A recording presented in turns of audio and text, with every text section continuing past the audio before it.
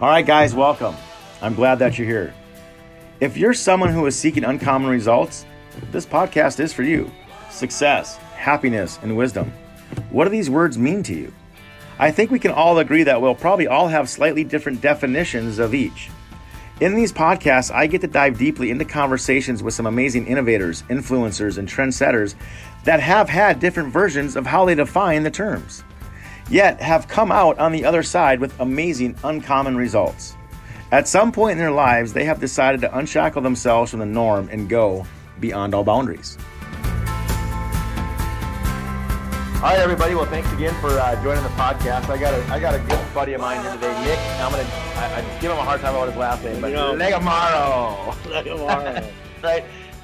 Nick Legamaro, the Note Guy, aka the Note Guy, and from USA Note Pro. Nick, hey man, it's good to have you on, and Nick is a good buddy of mine. I've gotten to know Nick probably over the last year, and we do a lot of time. Okay, we're gonna pause there, cut that out. Nick and I do a lot of dining. We're always the ones figuring out we're always the ones figuring out what restaurants to go to and what we should be doing. Exactly. And no one else really cares about the food. But Nick and I, man, at our next meeting, we already got like 4 reservations to one restaurant, right? Yeah, we're gonna do it right. That's for sure. That's right, man. So hey, awesome. Nick, thanks for being on the show today, man, and thanks for taking the time to be here. And I'm just really excited for listeners to learn about some really unique things that you're doing from a financial perspective, and then also just learning about the things that you've done and the challenges that you've had as a business owner, the successes, and just things that kind of got you to where you are today, right? So thanks for being here, and if you want to just share with your listeners a little bit about your background and who you are, that'd be awesome. Awesome, man. Well, John, thanks for having me, and I look forward to you buying me that next steak dinner, but we'll talk about that later. But anyway, I think you might have. There you go. You're back on. So yeah. So I've been in real estate a while. I'm not like an OG. I'm like a pseudo OG, if you would. I've been doing this I always look at things from a real estate perspective, like who was doing real estate before 07, 08, and 09, right? Because a lot of things that are out there today, there's a lot of guys that are post 07, 08, 09, and not as many that are pre 07, 08, 09, because they got burned and they didn't come back. And I was very fortunate enough to, they say you should learn from your mistakes. Well, hopefully I can share some tidbits today where people maybe be able to not learn from their mistakes, but maybe learn from the mistakes of, what we have experienced over time, right, and really put themselves in a position to take control and really, have this post-COVID effect really be be positive, not necessarily a negative situation, at least on the financial perspective. So like I started back in real estate in early 2000s, and I did a lot of things the wrong way. Well, back then we didn't know a lot of things that we have access today.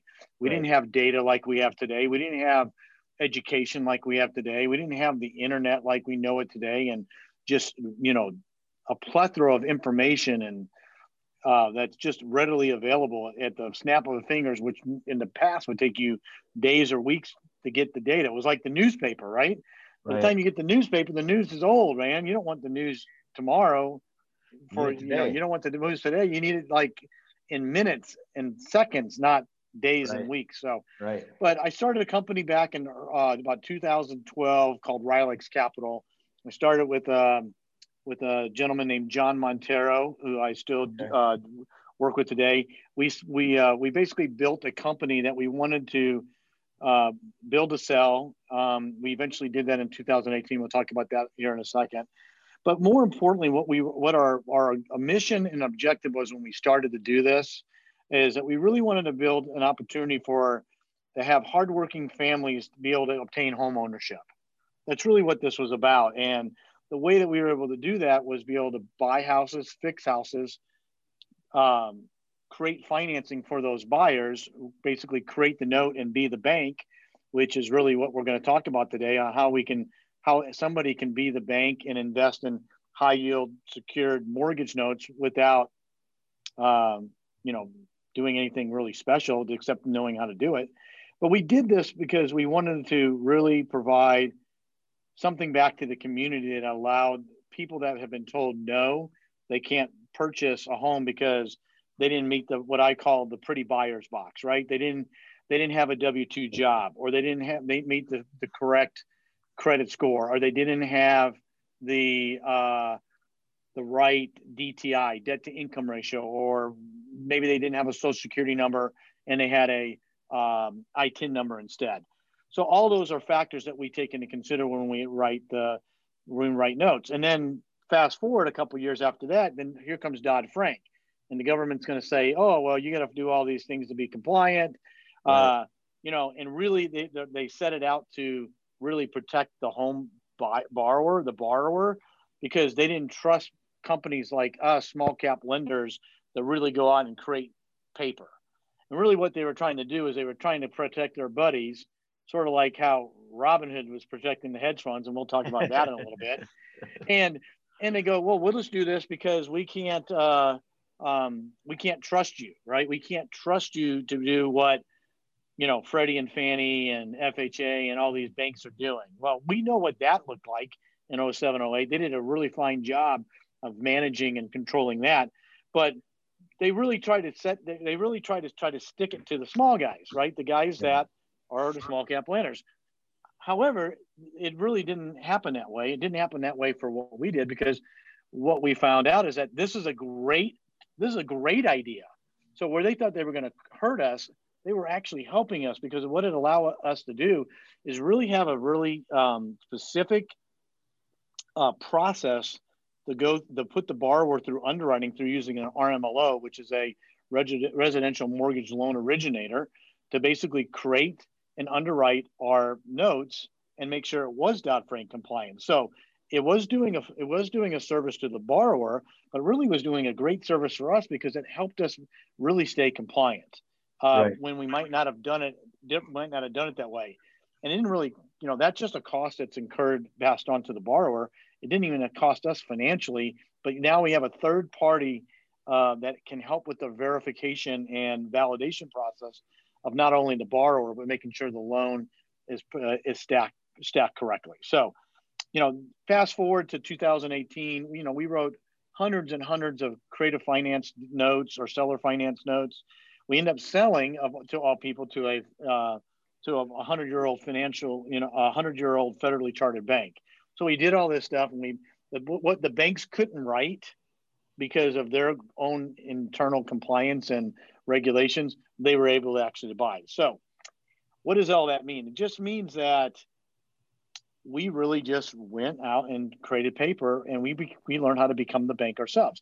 Now, you don't have to go that deep to be a bank or to own a note. And a lot of people don't even realize that they have the ability to own notes or buy notes, and more, or even buy them maybe in a retirement account, or buy them against, different kinds of life insurance policies or whatever that might be. And we can maybe talk a little bit about that. So before I go on to today's environment, you have any questions or thoughts based on that? Well, I just think it's really interesting though, right? Like, because there are so many things and that we talk to people about how wealth works. And there's a lot of different avenues, right? And there's a difference between what traditional planning tells us to do, right? Which is to follow all their rules and put money into places where we can access it and control it and do all these different things. But, when you and I have been just talking prior to the podcast here, I mean, it's a unique strategy that very few people understand and know how to do. And it's not like you just go out. I mean, there's complexities to it, and you got to know what you're doing. I'm going to, and I've dug into this a little bit, right? Like just kind of learning more about it, but there's opportunity everywhere we seek, right? And I think that's one of the things that when you're talking about pre-2000 and just kind of what you were first doing, and now you're doing in this, it's like, if you have your blinders on, right? It's good to pick a lane and own it, but there's always opportunity going by us on a daily basis, right? And there's ways to pivot and adapt and change to how you can navigate yourself from a financial perspective and thinking outside the box. And that's my biggest challenge. And is when I'm working with clients is helping them, if what they thought to be true turned out not to be true, when do they want to know about it, right? And so what you're talking about, that's a great point. It's a great point. I don't know. I'm a little bit older than you, but I remember back in the 70s, there was the food groups. I don't know if you remember the food groups, right? Yep. You know, dairy and cheese and all these crap foods that we would never, that is not, that is not the foods that we should eat today, right? But you know, they preached it.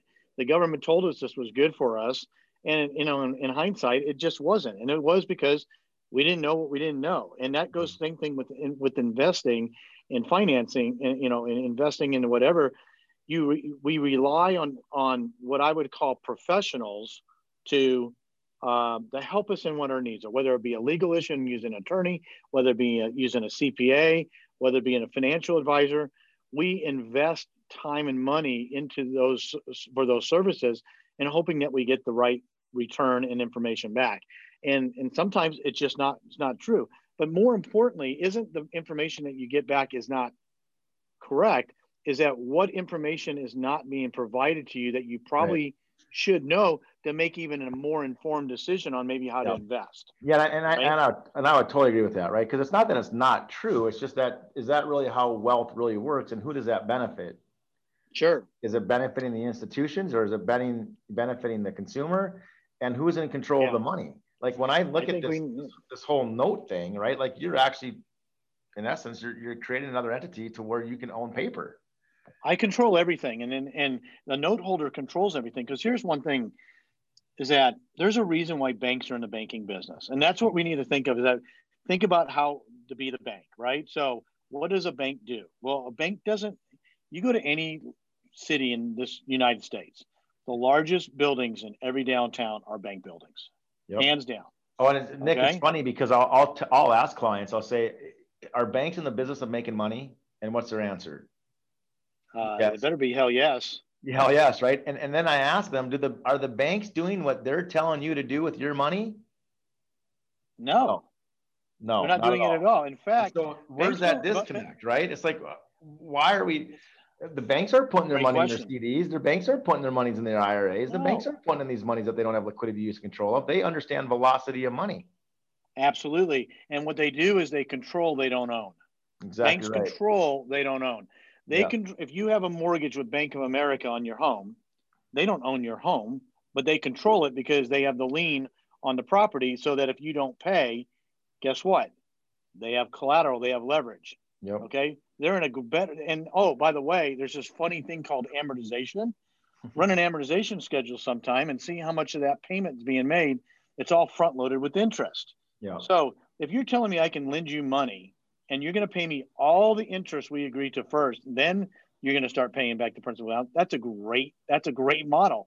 I don't know how the banks pulled it off back and whenever they did it, but it's a great model. And that's why we want to be the bank, because our cost basis is going to continue to go down and down and down. And our risk is going to be mitigated by every payment that's made, because we're getting our interest and we're getting paid up front. So, you know, there again, the banks don't own anything. And my mindset is,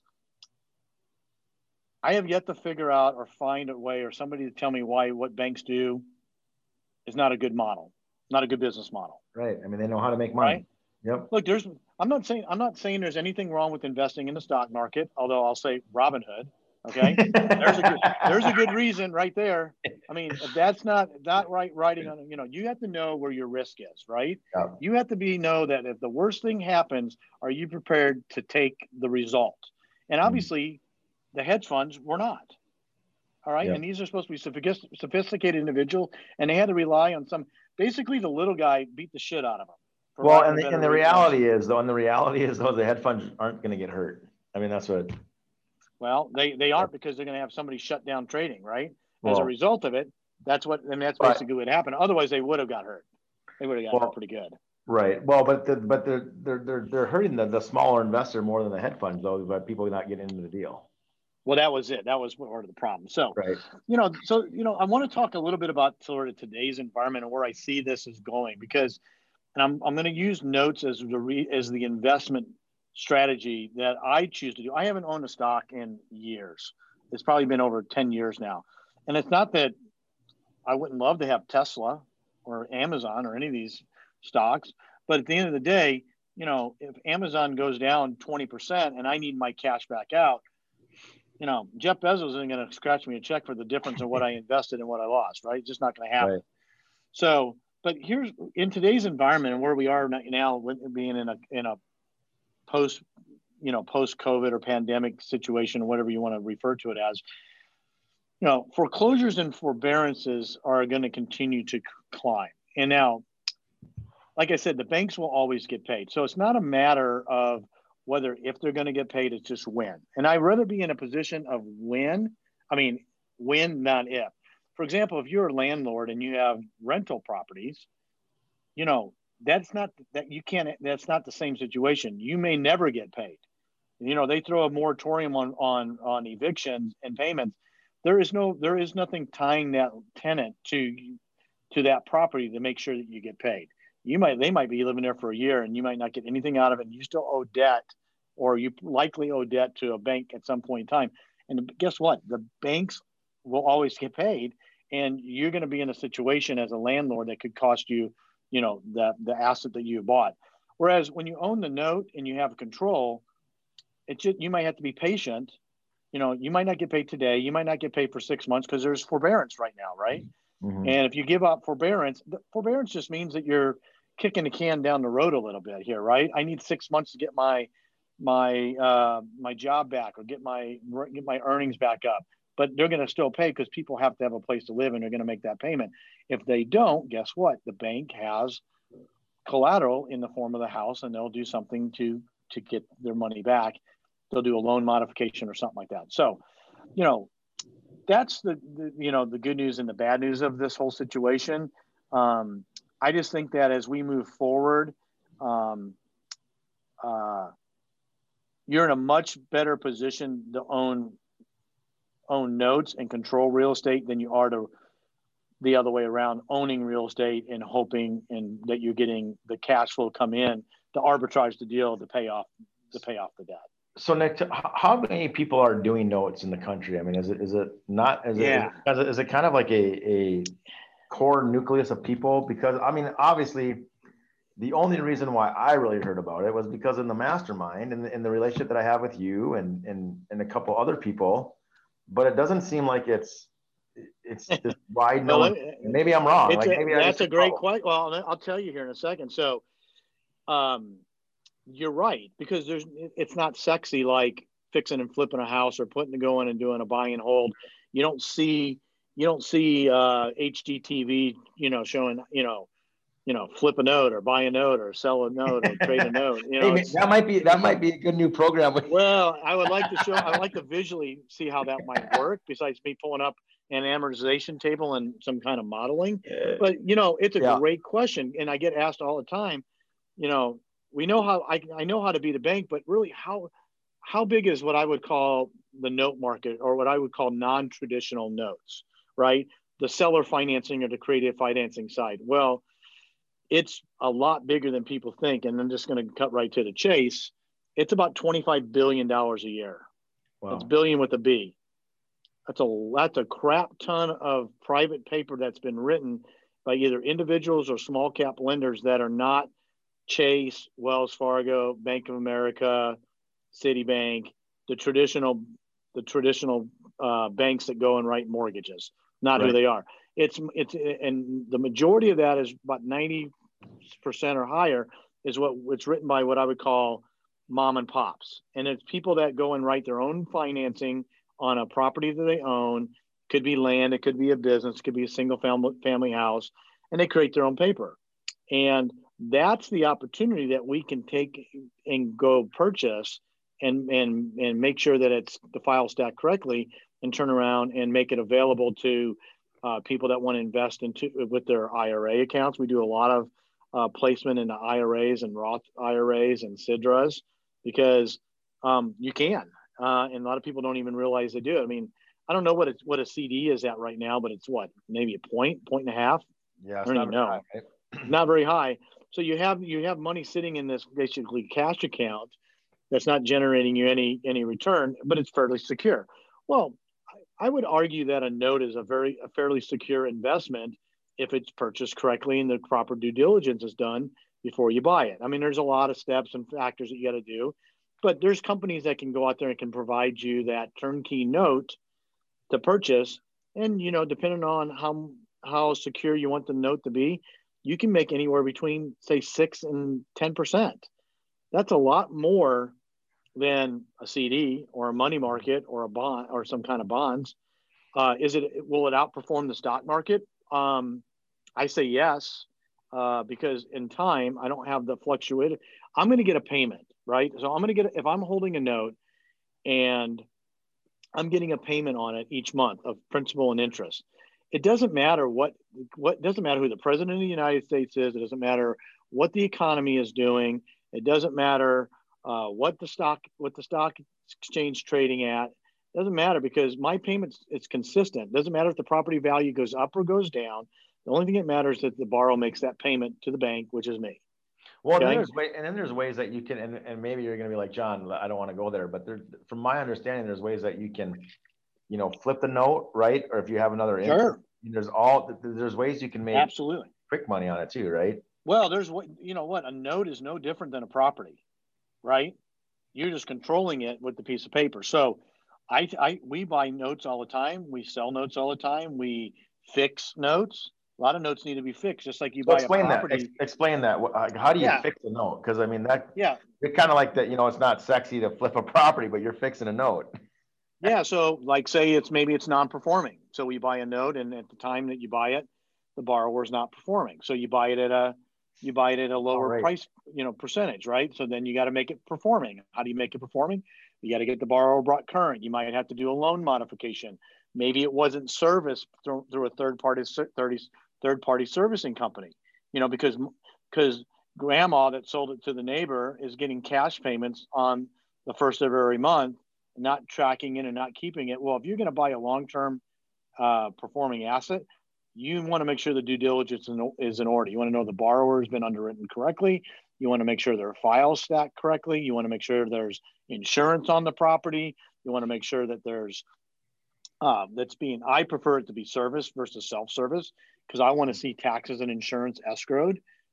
Just little things like that. And you want to treat it like as if if a financial institution was going to be the owner of that paper.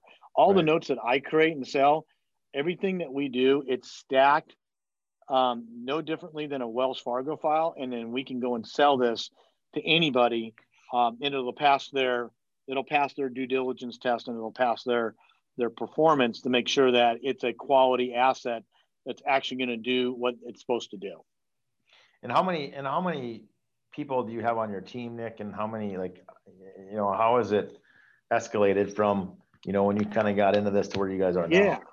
Well, that's the beauty about what we do, is that we can be very, very thin as far as the internal people go, because all the critical pieces of our team are attorneys, they're title companies, they're servicing companies, they're appraisers, they're realtors, they're contractors. They're all people that we outsource to do whatever we need to do to make this thing work for the thing. So we don't have to bring a lot of overhead in-house, because all that stuff is going to be done by a third-party professional for whatever those particular tasks need to be done to help validate the model. So your overhead can be pretty low on this, as long as you have the good interaction between certain professionals. Yeah. So I think from that perspective, I mean, it's crazy out there right now. I mean, some of the stats I've seen recently is 85 million people were reporting trouble paying for their household bills. Okay, well, what does that mean for if you're a note holder? Well, a person is going to probably they're going to probably default or not pay on a lot of other things besides their mortgage, right? So they're not going to pay credit card bills maybe, and how does that affect those companies, right? Those stocks, there could be some issues with that. But I think none of that stuff is really that much of a consequence right now. It's just like, really, what do we want to do? This is an older article, but I remember it quite clearly from back in 2013.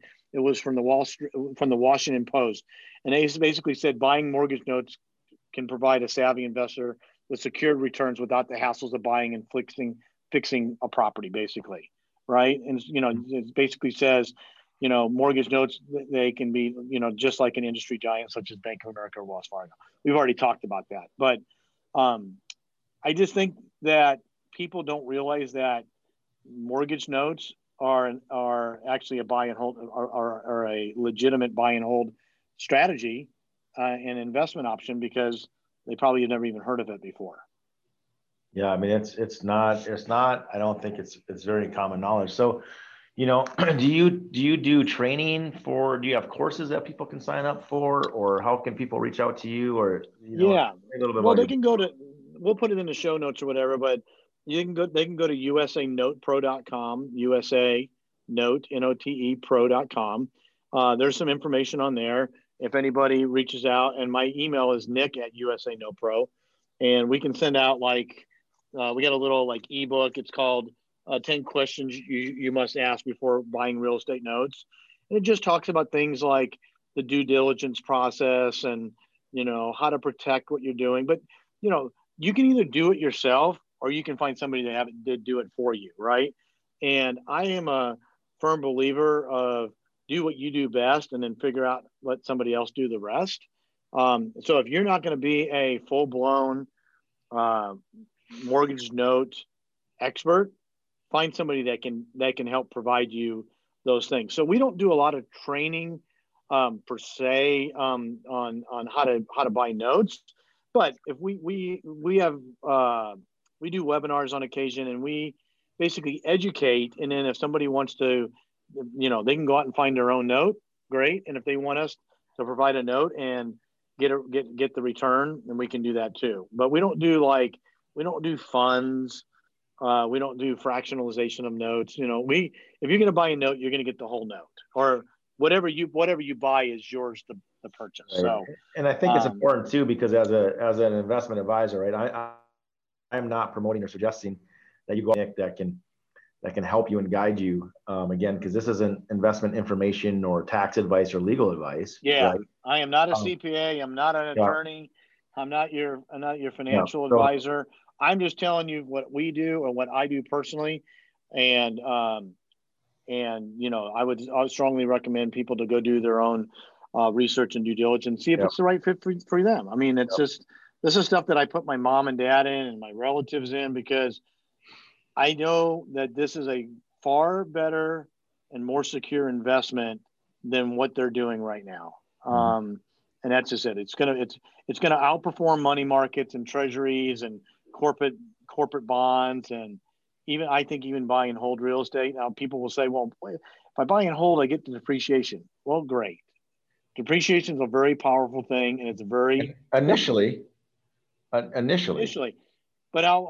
point is, back to what I said earlier on when we started talking, is that I follow the model of being the bank. Okay. If I don't think the banks give two rips about depreciation. If they did, they would figure out how to take the depreciation, because banks are greedy. Banks are mean, man. They want everything for themselves, and they don't, you know what I'm saying? So, if we follow that same thing, now we can be nice about it. Banks are mean, man. They're mean. They're mean. They don't tell you all their little secrets. They're mean, man. They come after you. Anyway, that's neither here nor there. But if depreciation was that important, they would probably figure out a way to take advantage of it. Well, and the reality is too, and why I said initially is because even if you ever go to sell the property, you got to recapture it. You got to pay tax on it. You're just reducing that, and at some point in time, the depreciation is going to run out. And so, yeah, I mean, there's tax advantages to it. But again, what is your overall scope and scope? But I mean, just you don't want to buy properties just because of depreciation, because eventually it's not going to do anything for you. Yeah, exactly. Look, and this is a long-term investment strategy, right? So you're going to you buy a 30-year note, or you invest in a 30-year mortgage. Remember, you're getting all that interest sort of prepaid and paid down. So if you look at an amortization, right now the average borrower it just went up a little bit, but it's about, let's call it 10 years. So somebody writes a 30-year note, okay, and they pay it off in 10 years. And let's say the interest was 7%, because remember, these aren't bank notes. These aren't the pretty borrowers. These are the borrowers that can't go down to Wells Fargo or Chase to get a loan. And they're not that they're bad borrowers. They just don't check all the boxes. We talked about this. So, when you own a note that's controlled by and you're controlling the real estate, and let's just use simple math. Okay. Let's say it's $100,000 note and it's 10% interest, right? So that's $10,000 a year in interest, right? Yep. Right, 10%. Okay, so if you run that at amortization and you look at that payment, I don't know exactly what it is, but I'm going to tell you right now, year one, that $1,000 10%, if that's $1,000 payment, $990 of it's going to interest, or $980 going to interest. I'm going to run an amortization schedule for you right now, and I'll give you the number. Yeah, run it. Just run because most of the stuff that we do is. It's somewhere between 9 and 10%. Is it amortized over a 30-year? Is it amortized over a 30-year note though? Mm-hmm. Do it on 30-year. Mm-hmm. Okay, and then 10%. Do $100,000 at just do it 9.5%. So your monthly interest is $833. And what's the payment total? The payment total is $878. Okay, so that example, $833 a month is interest, and what's the principal? And principal is $30. Principal is $44. Okay, so fast forward on that table, go out 10 years, go out 120 months. Okay. Okay. So go out 120 months and tell me what the UPB is, the unpaid balance after 120 months. 99,541. 99,541. So if they call the bank, who's the bank in this example? It's you, right? Yep. They're going to make somebody's going to call the bank, which is me or you or whoever has the note, and they're going to ask for the payoff on the note. Okay. What's the payoff on the note, John, 10 years from now? 99,541. And we started at $100,000, right? Right. So you're getting $99,500 back in 10 years. And what was the interest payment on that? Well, the monthly interest payment. What's the total payment on 880? 878. So if I take 878 times 120 months, that's $105,000 in interest, John, on that deal. So I got $105,000 in interest, and then I'm going to get a big fat check in 10 years for basically what I invested into the deal to begin with. You see what I'm saying? Mm-hmm. I'm going to get another $95,000 check. So I'm going to double my money in that. But what did I also have?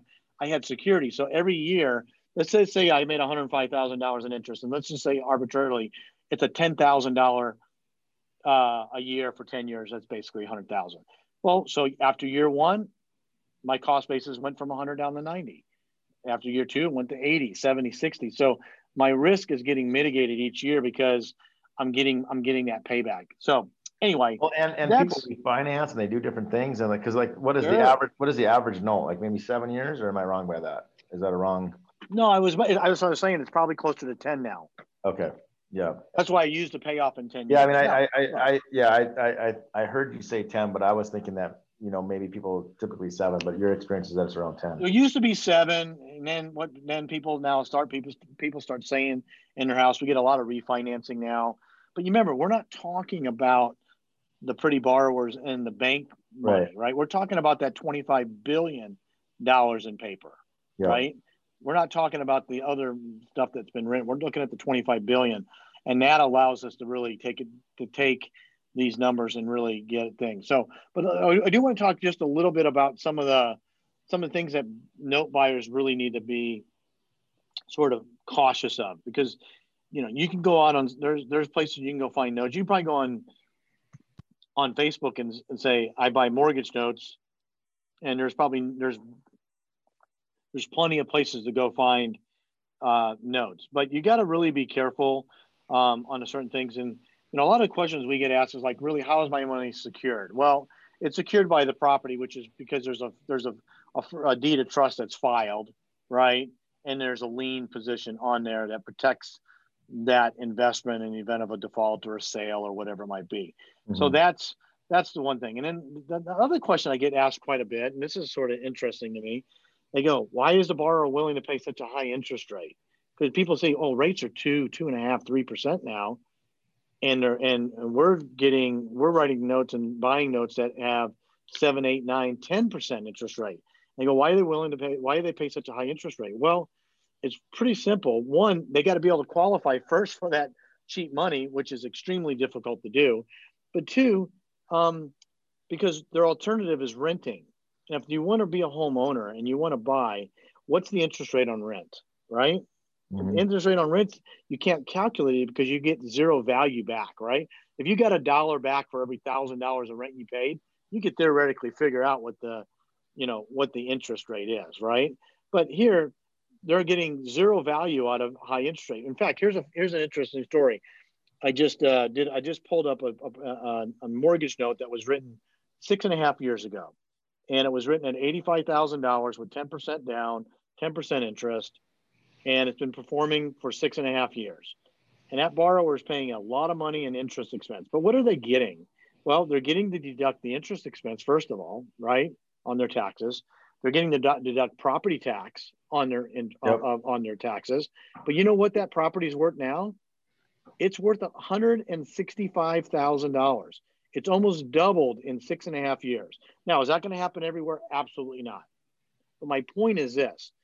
Do you think that borrower is ecstatic that they got a $165,000 asset, even though they're paying a 10% mortgage on that deal? Well, I think not only that though, Nick, I think too, it gives them, because there's a difference between a house and a home, and people have the emotional tie. Like they feel like, I think it's even more of an emotional thing versus an investment. Cause I don't think your home is an investment in that situation. Yeah, I'd appreciate it, but it's more even just a peace of mind of an emotional, like they can call something their own. Right. And to absolutely. I mean, there's no question. And to your point though, it's not that they're bad lenders. They just maybe had a couple of things that happened to their credit to where they can't get the good financing. And a lot of these people have really good jobs. They have really good cash flow. They have, if you do your due diligence and there's certain situations, as we all understand, life happens and it throws people curveballs, and it's, sure. And so it gives people an opportunity, right, to have home ownership that otherwise wouldn't happen. So cool. But there's a lot of people that are self-employed. Even more so now than there were 2 years ago, even more so moving forward, because there's people that have lost, corporate jobs, and they're going to have to go create their own opportunity. That's just the way things are going to be.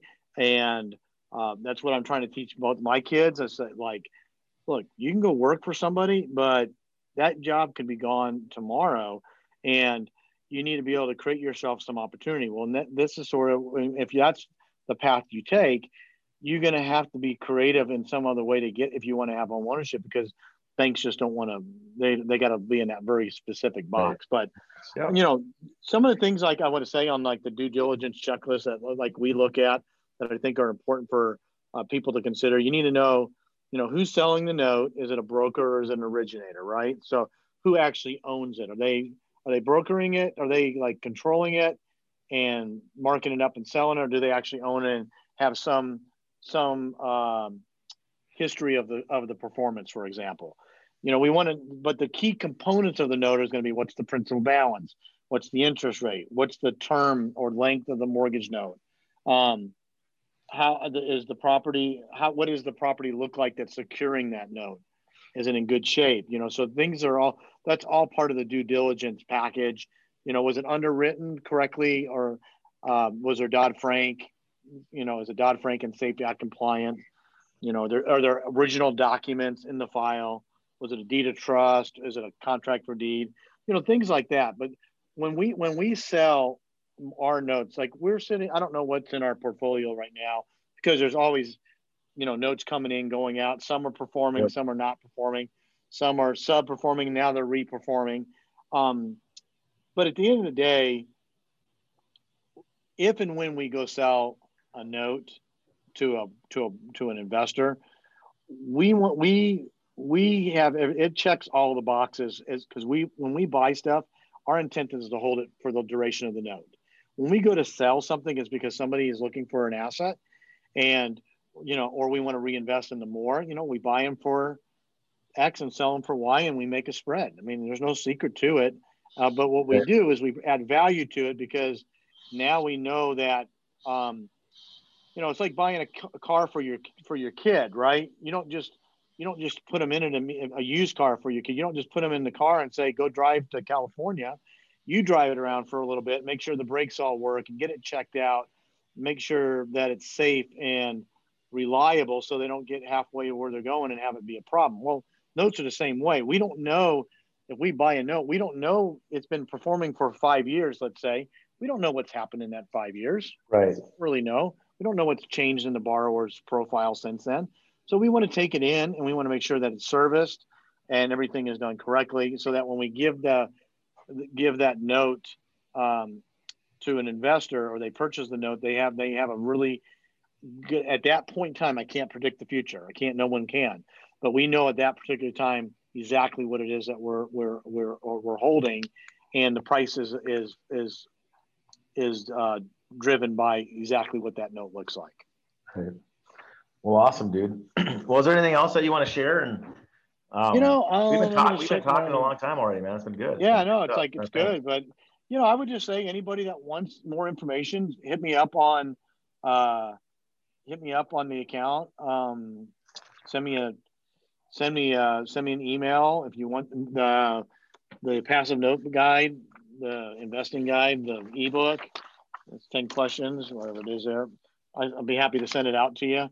I just think it's a great opportunity. Look, here's the way I look at it. We should be diversifying in our portfolios anyway. It's just that simple. You don't want to have all mutual funds. You don't want to have all CDs. You don't want to have all stocks or international, whatever it is that you want. You want to make sure that you're diversified, and I really think of it from the long term. I'm getting older and I'm not 20 or 25, 30 anymore. There's a different investment strategy, I think, for those types of investors. This is for people that I think that are looking for cash flow and want to really have some kind of equity preservation or wealth preservation as a because you don't want to risk the capital stack if you don't have to, right? You want to keep. Yeah, sorry, I didn't mean to interrupt you, but no, good. You're good. No, that's all I was going to say. It's just another form, an opportunity, right? To look at maybe there's things that people don't know about, and that's what we're doing this for, is to share with ideas and things that. Yeah. Nick, I mean, you're killing it, right? You're doing, a lot of awesome things. And it's just a different way to help and influence and guide people. And again, we're not saying this as an investment advice. We're not saying to go do this, right? Oh, absolutely not. Do this. Do yourself due diligence. Look into it, and just and you have a professional that you can reach out to, Nick. Again, Nick, aka Nick the Note Guy. I love that dude. And then and then USA Nick or USA Note Pro. And then your email is nick@usapro.com. Is that right? Yeah, Nick at USA Note Pro. Yes. Oh, sorry, usanotepro.com. Yeah. So, anyways, man. Well, so I feel like again, it's just a good different perspective for people to realize that there's other opportunities out there. Yeah, take that. Look at some of that IRA money that's sitting there that's just basically collecting dust. Because here's the thing with administrators, right? And we work with administrators all the time. They're just a custodian of your money. They can't provide investment advice. So you really don't, unless you have a really good financial advisor that understands retirement, and a lot of them don't, because they don't make money.